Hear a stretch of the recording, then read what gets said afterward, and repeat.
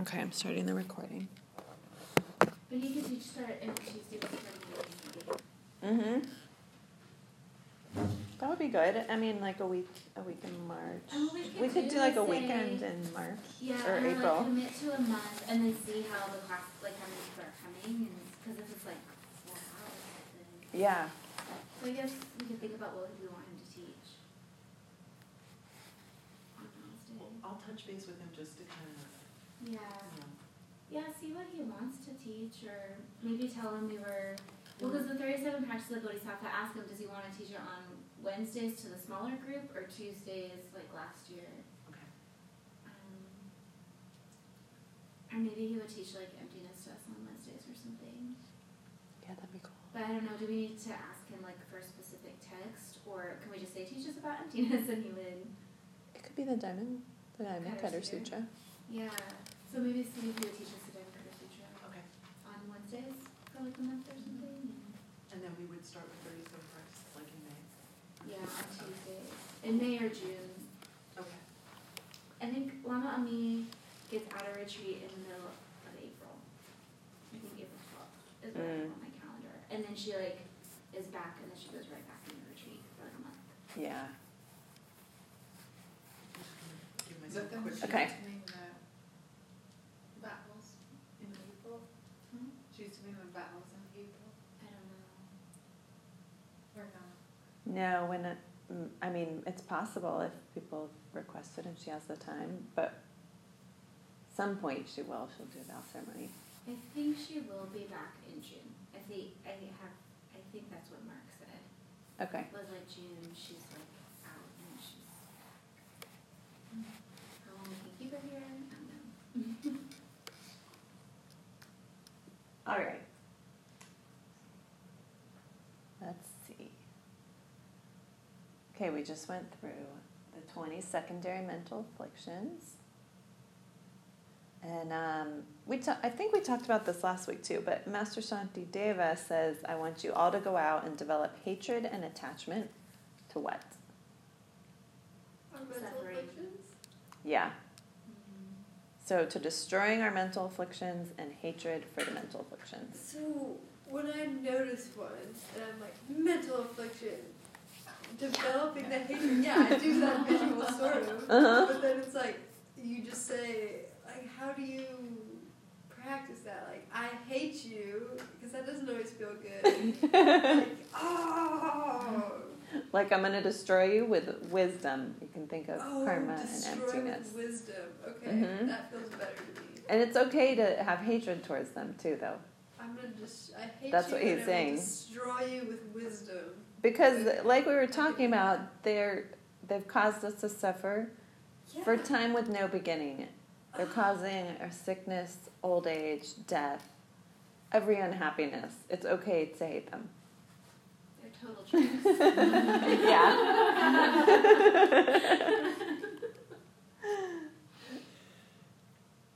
So the point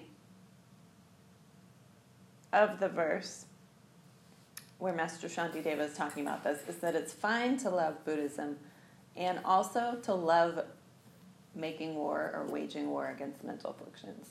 It's very good to get angry at your jealousy. And then once you've kicked them out of your mind, you don't have to do it anymore. You won't have to fight them anymore. And then Master Shantideva gets into, is it possible to actually beat the mental afflictions? Is it possible?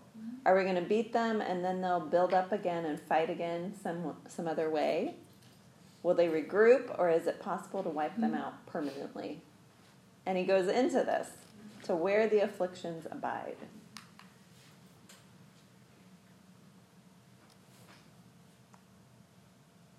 And if we think that all the afflictions come from ignorance, which is seeing things as self-existent, or a mistaken state of mind, misperception, misunderstanding, focusing on the world in a way that's not real, all bad thoughts are based on this one mental affliction, which is misinterpreting your world. So because of that, they can be removed from our mind stream when we reach nirvana. Once you cut the root, they'll completely be gone. They cannot come back. The rawest forms of liking and disliking are predicated on misunderstanding your world. If you don't misunderstand, then you can't get those mental afflictions. And out of 6 stages of mental afflictions growing, it's ignorance in the seed form that you carry into your next life. Even in the womb, it starts to grow.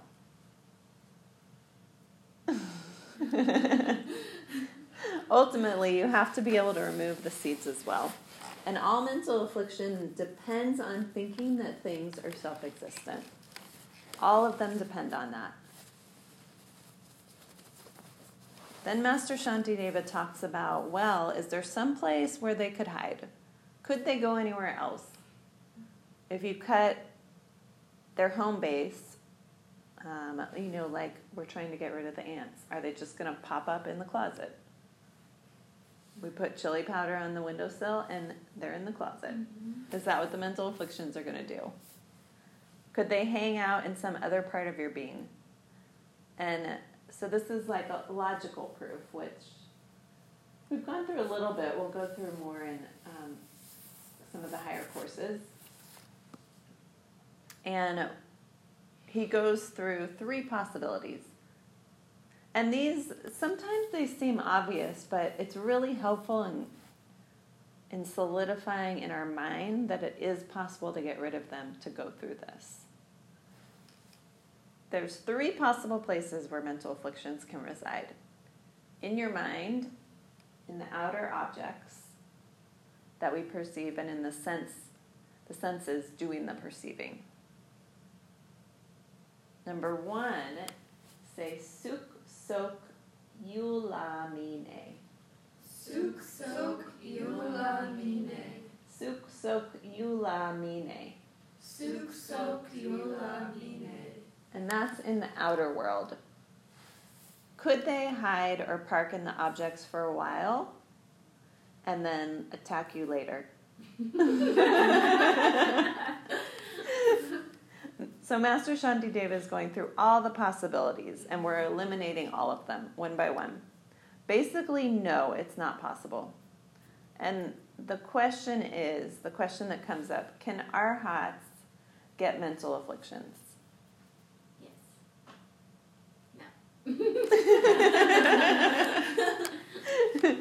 No, because they've eliminated mental afflictions permanently. Oh, I got confused about what Yeah.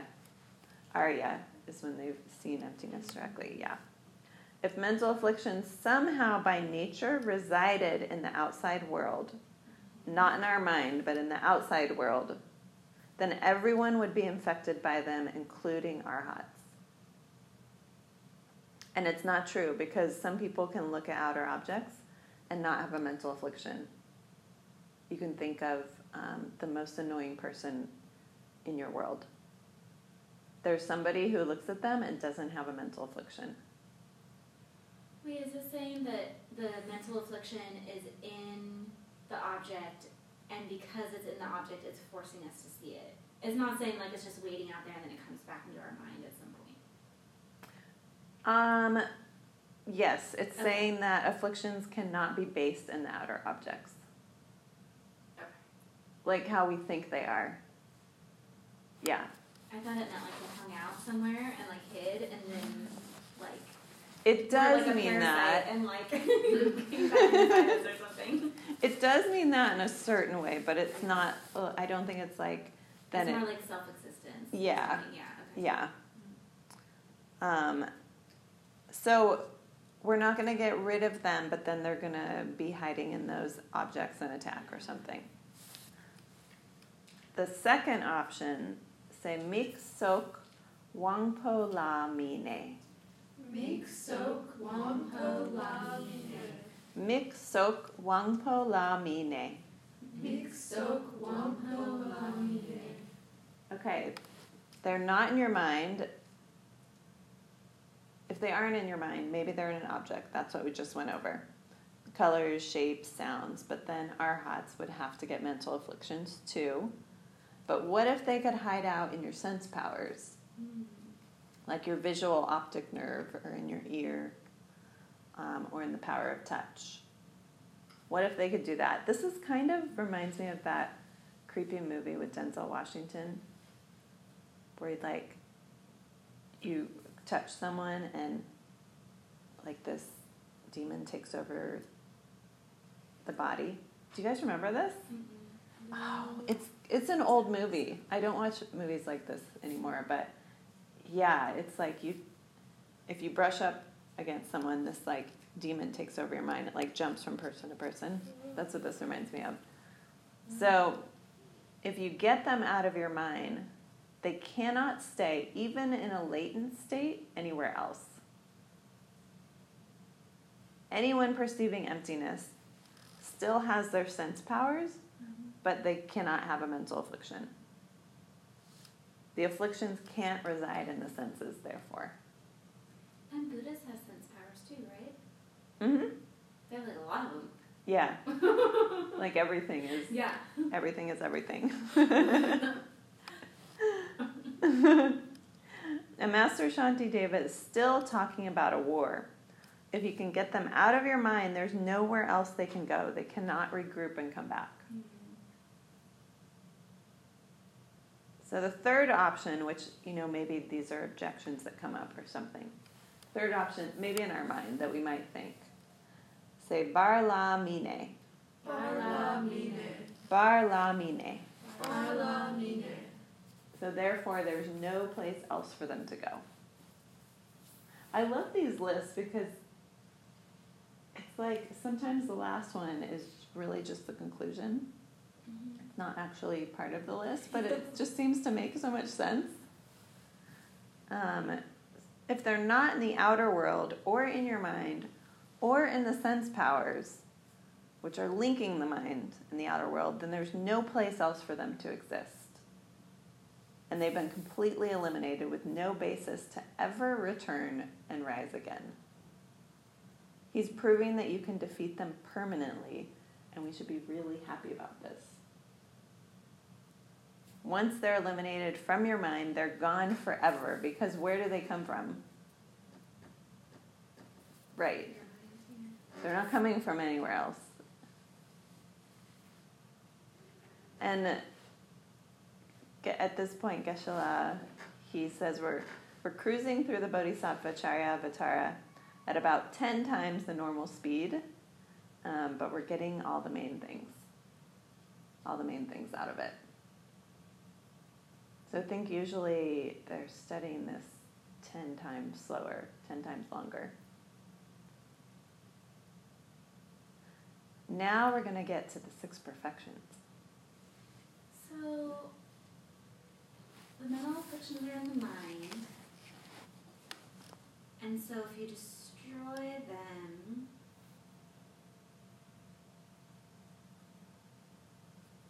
I guess, because I feel like I think I destroy something, but it still happens. Like, right, it's still coming up. It's like, I'm done with this forever. But then it's still happening, right? Mm-hmm.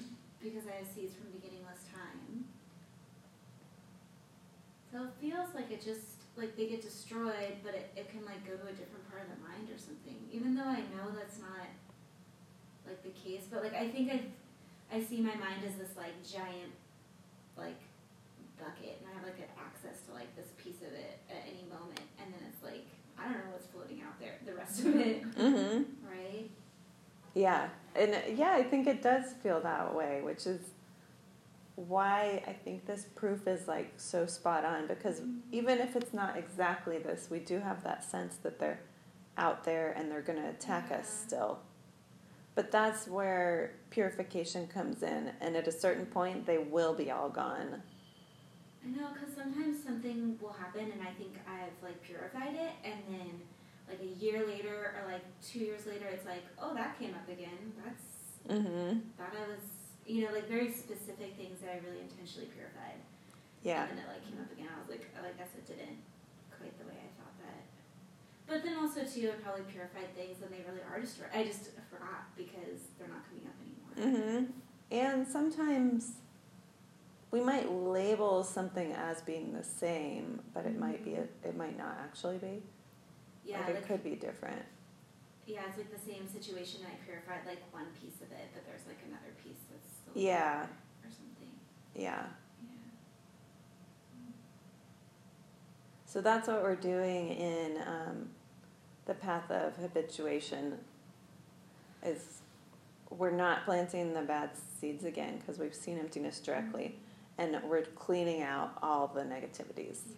which then brings us to no more learning. Where, and the Bodhisattva track, we're at Buddhahood, so they're completely gone, and they're not coming back. Yeah, and I guess when you've seen, got that level of wisdom, it's like easier to know if it's like right now I feel like I'm Right. just guessing or like hoping Mhm. that it's working, or like I believe that it does, but I'm just like hoping that it's working and that it's purified. I don't actually know. Yeah, because we can't see it We can't yet. see it directly. Yeah. It's just like, well, I hope that was good enough. Like, Yeah. I know. I know. Yeah. And it is working, but we don't have the vision to be able to see exactly what to do to get rid of that particular karma.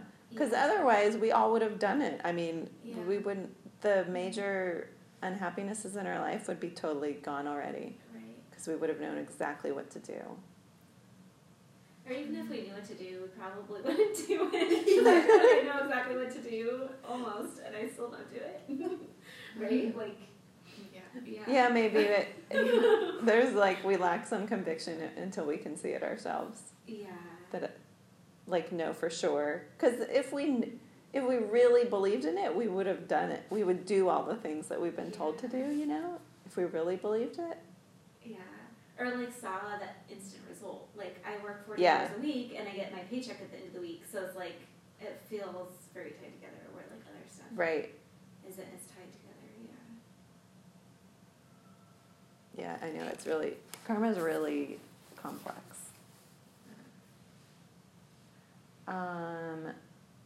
Okay.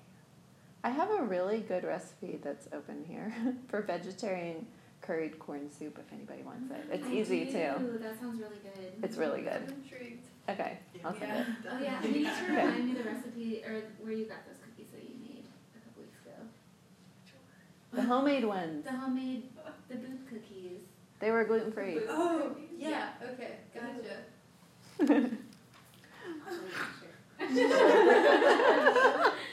Jenny got excited about one. I've forgotten about them, and then I And then she remembered. said, and then when you turned it over, I was like, "Ooh."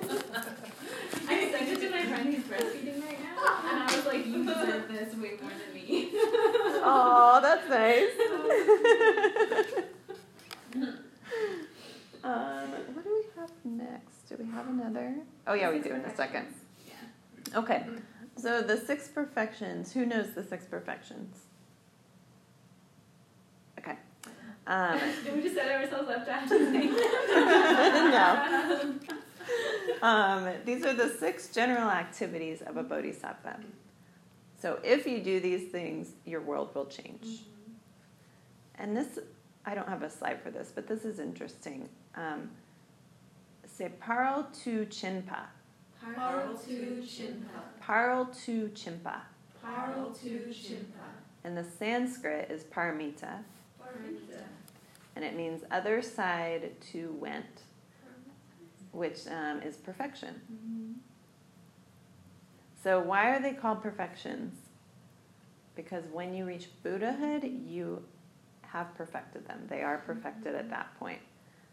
These aren't talking about activities for people like me, or if you guys are who you seem to be, because I'm not a Buddha yet. We're not Buddhas yet, but they get you to perfection. So for us, they're paro tu chinje. Paro tu chinje.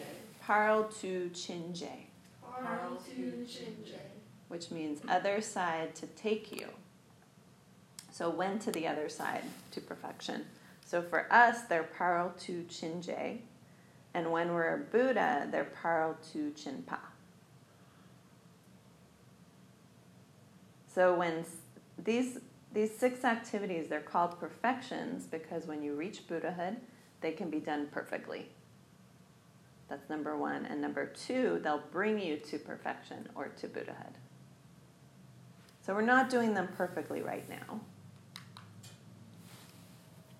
Oh, there, it's up there.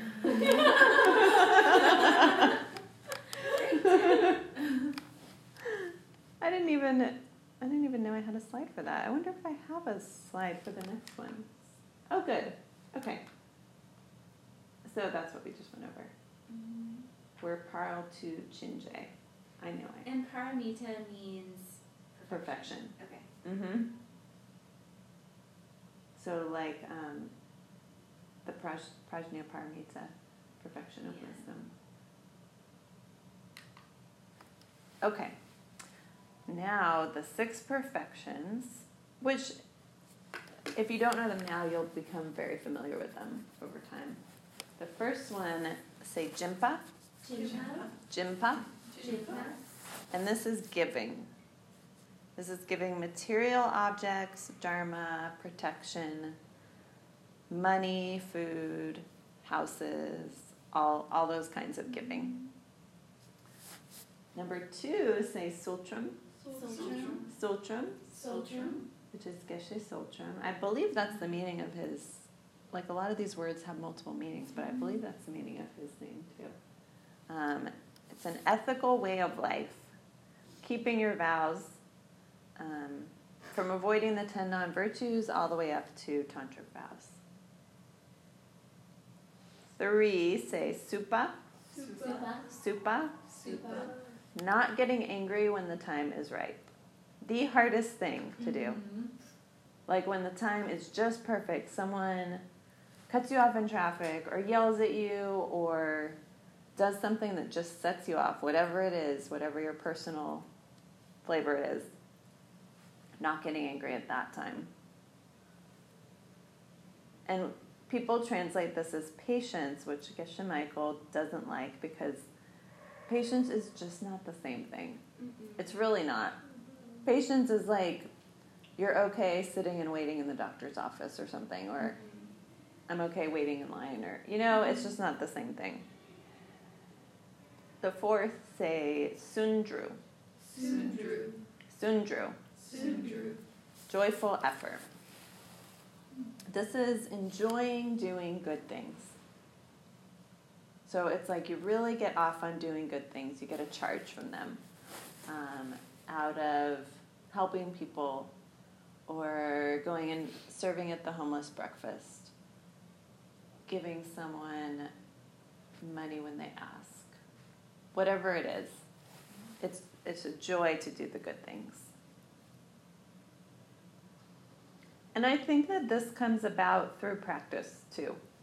The more we practice and start doing the things that we're taught to do, then we notice how good they feel and we understand the karma and all of that, and it just kind of feeds on itself. And it's really helpful, especially with your meditation practice, every day to, even if you don't feel it, to just think, awesome, I have the time, I get to meditate. Whenever you're meditating. And then when you're done, awesome, great job. So amazing that I just did that. Even if you're not feeling it, just do it anyways. It'll start to plant the seeds, you'll feel it ultimately, and then it'll just help your practice along. Do you usually say that out loud? Or do you kind of... Not out loud. Okay. I mean, I live by myself, so nobody's there. But at the end, after I do my prostrations, I always go like this, though. Oh my gosh. I do, yeah. That's good. Yeah. And then because I think, if nothing else, you're like just creating that connection of the little bit of joy to the practice, and then it just keeps growing and growing. Number 5 of the perfections is samten.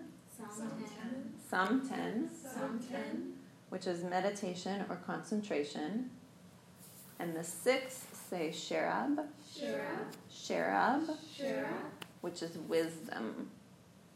And this is understanding emptiness. And we're going to spend the rest of this course and then the next, I think it's next 2 courses, on these perfections. So we'll really get in-depth knowledge on them. And these are all activities which can give you the karmic energy to become enlightened in this lifetime. So you have to learn them and learn to be good at them. And you can be an office worker on the side or whatever else you're doing in your life on the side. But this is your real career. You must spend your life doing these things. And they're joyful things to be doing. I mean, they're things that are going to lead to getting out of all the suffering that we're in. And the more we start practicing them, we'll start to see it more. We just have to practice them. Otherwise, they're not going to work if we don't do them. So it has like a snowball effect. We just have to start doing the practices. Mm-hmm. We're not doing anything else more important with our time anyways. Might as well do something that can possibly get us to full awakening, completely free of anger, jealousy, unhappiness, just like discontentment all the time. And Master Shantideva, he gets to one last point. Are these things, these perfections, are they mental or do they depend on outer conditions? So for example, does the perfection of giving, does that mean that you're going to give away money to everyone that you meet? Maybe. And if one person is broke, one person around me is broke, does that mean that I haven't perfected the perfection of giving? No. So no. Why? Because there are plenty of Buddhas around, and there are still people who need money. Mm-hmm. Perfection means you've perfected the state of mind which wants to do and is totally willing to give up your body, possessions, and your goodness to others.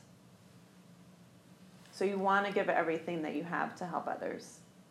Perfecting, that would be forgiving. But perfecting giving doesn't mean that everyone has everything that they want. It means that you're willing to give. Immediately, no hesitation, which would be just so freeing. Mm-hmm. Because you enjoy giving regardless of the outcome, regardless of whether or not anything seems to improve immediately from what you give. And then the human mind goes, oh, then I can just sit at home and perfect giving. And that's the other extreme as well. That is not good. That wouldn't be it. Like that you don't have to actually do anything with other people or for the perfection of giving, you don't actually have to give anything to other people. You can just think of it in your mind because the ultimate perfection is perfecting it in your mind, being willing to. But that would be the other extreme. So not to become a armchair bodhisattva.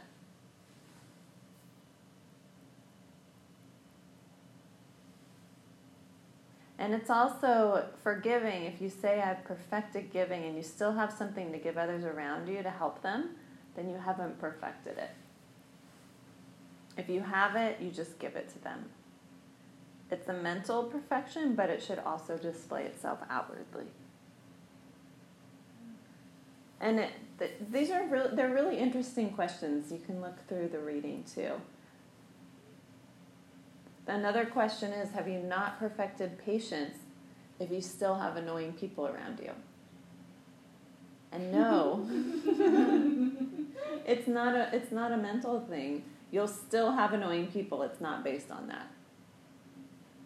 And I find this really comforting because I think it's Geshe Michael through these courses, but I've been hearing more recently that it's not, maybe from Alan Wallace, that even the Buddha had extreme difficulties come up in his life, but he just didn't relate to them in the same way. So it's not that your outer world is going to look perfect as you're on this path, but the inner world will change drastically. And the outer world will change too because your relationship to it changes. But it's not that everything is going to be perfect. There's not going to be any annoying people. You're always going to get what you want. It's not going to be like that, but you will be getting happier and happier, And eventually those things will come to you that you've wanted as well, just from practicing well. But it's not going to be the way you think it's going to be usually. So not to be discouraged when it feels like things aren't changing and going the way you want them to. Sometimes they will, and that's great. And then sometimes it'll switch and they won't. And both of them are fine. It's not a reflection that your practice is going badly because some negative thing happens. It's not how it works. It's from something in the past coming up. So not to put too much pressure,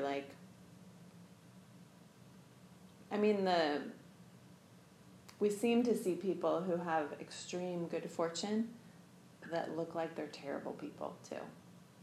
So it's just you can think of it like that. It's just not from what we're doing in the present. They've been most likely very generous in the past, or helped a lot of people in past life, and now they're sowing seeds for a crappy future. Okay. Does anyone have any questions? I'm going to email you guys this recipe. That sounds really good. It's really good, and it was really easy. Are your PowerPoints available anywhere for us to look at them? I can share it with you. Yeah, I would appreciate that. Mm-hmm. And on the ACI website, they have class notes. Okay, gotcha. Too. Oops. And they also have recordings of Christian Michael.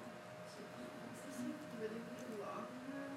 It's 2 hours, yeah. And it's a long Hour and a half, or Okay. depends on the sometimes they're class. shorter. Yeah, some of them are 40 minutes, or I would say most of them are Okay, I 2 sent it hours, to you. for sure. Yeah. I'll share this. I like listening when I clean my house. Yeah. I know, I love listening to stuff when I'm doing things like that too. It's nice. Have you seen Geshe Michael's TED Talk?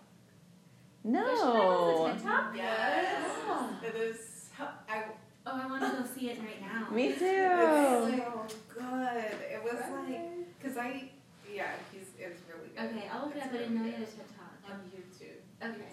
Yeah, I'll look it up. Mm-hmm.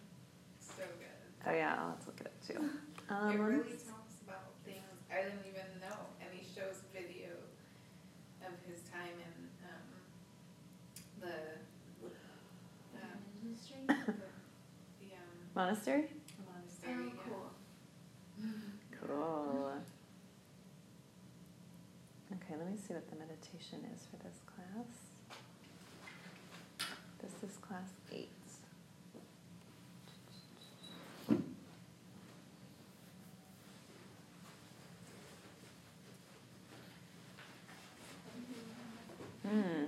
Okay. So the meditation is examining your mind and life for your most common secondary mental afflictions. So I don't think we have to remember all 20 of them to be able to tell, but just we'll do a little meditation on that, little exploration.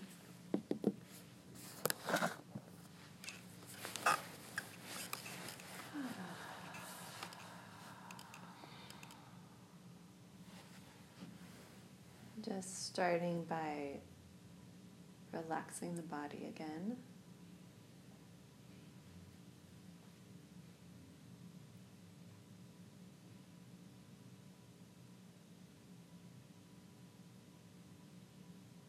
Feeling all the tension melts out of the head and the eyes and the jaw and the shoulders.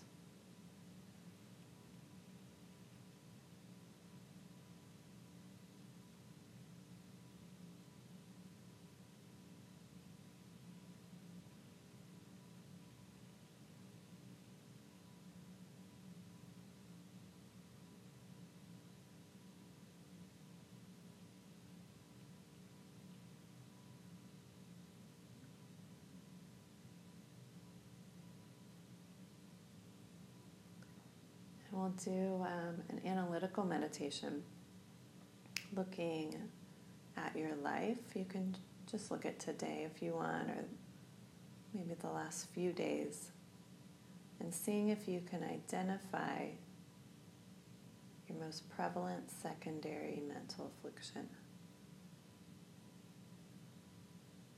And it's okay if it's not exact. Just go based on what you remember. And just noticing what's coming up all the time, and how would I label that?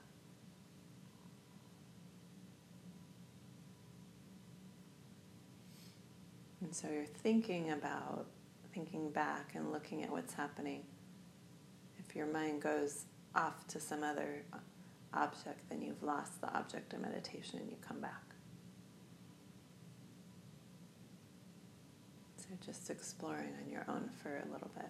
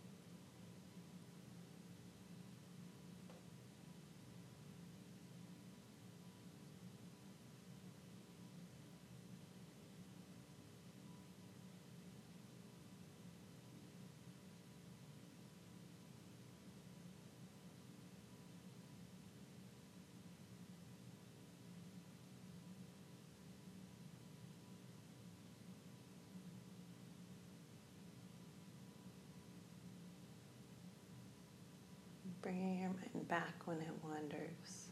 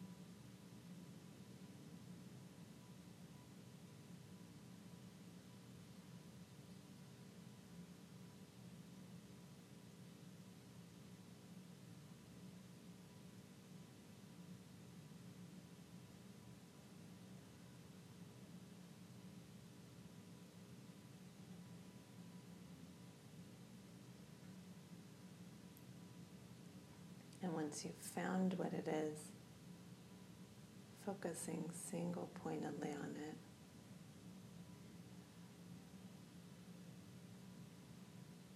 and visualizing yourself doing the opposite.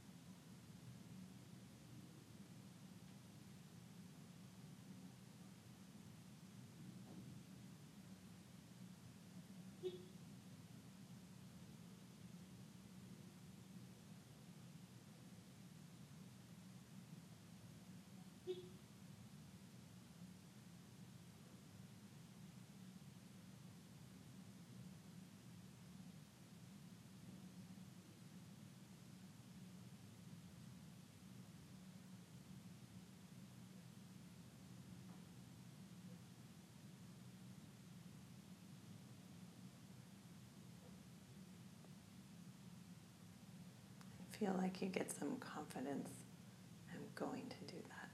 I'm going to do the opposite.